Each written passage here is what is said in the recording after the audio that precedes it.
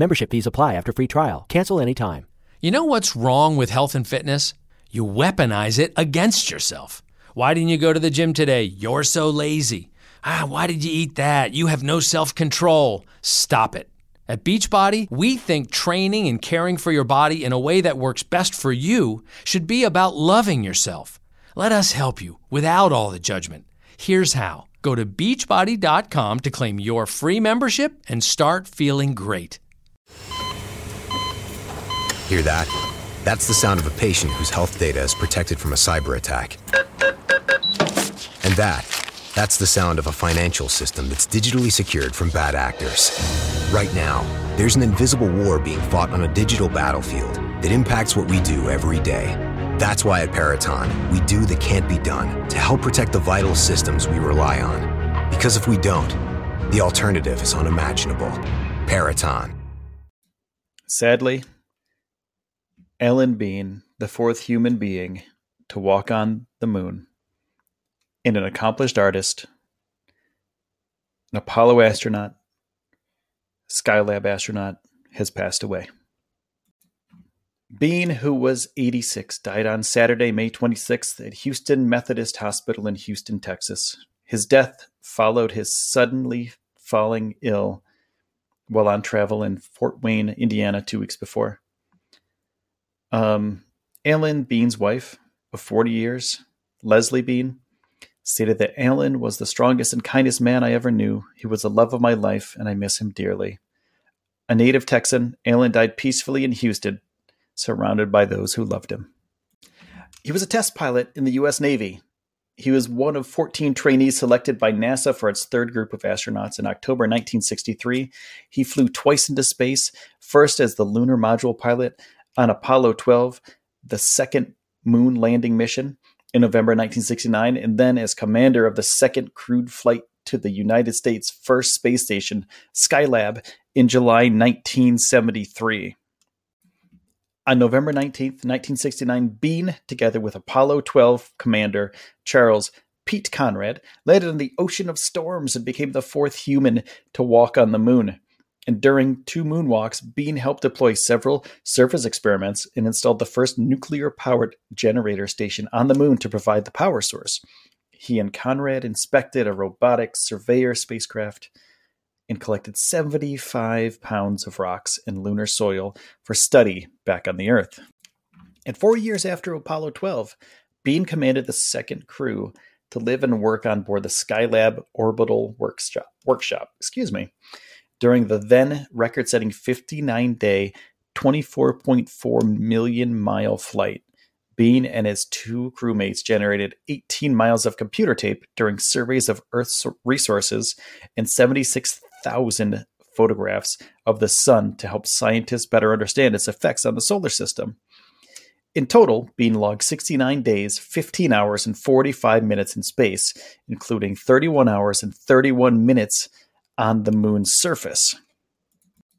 Bean retired from the Navy in 1975 and in NASA in 1981.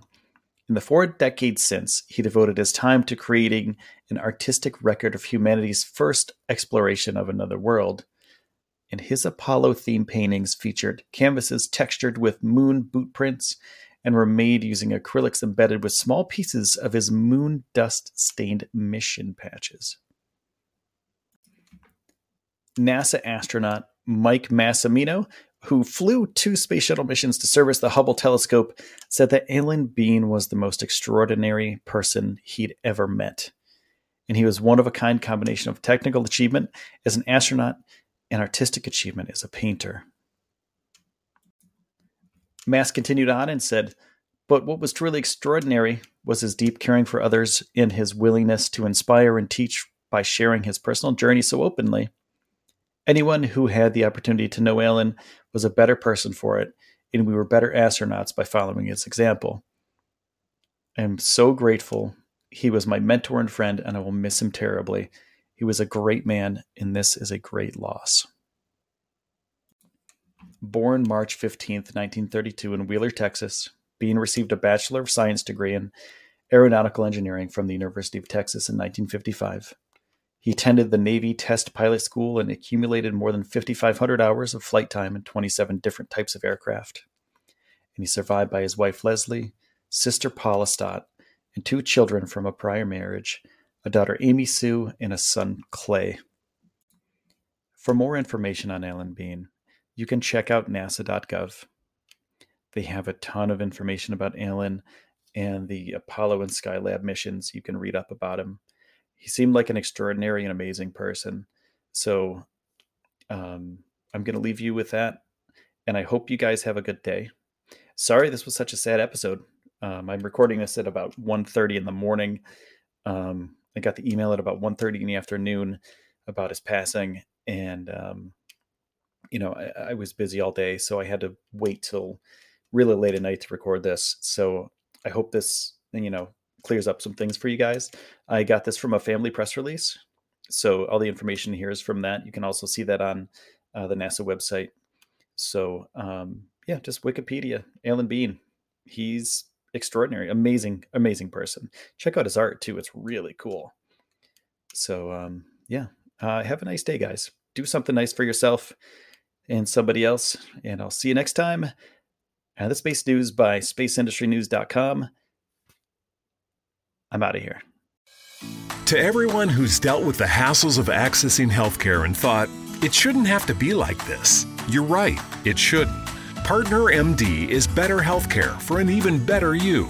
Much more than concierge medicine, Partner MD is healthcare the way it should be. 24/7 access to care, virtually no waiting, and the one-on-one attention you need to help maintain your healthy lifestyle.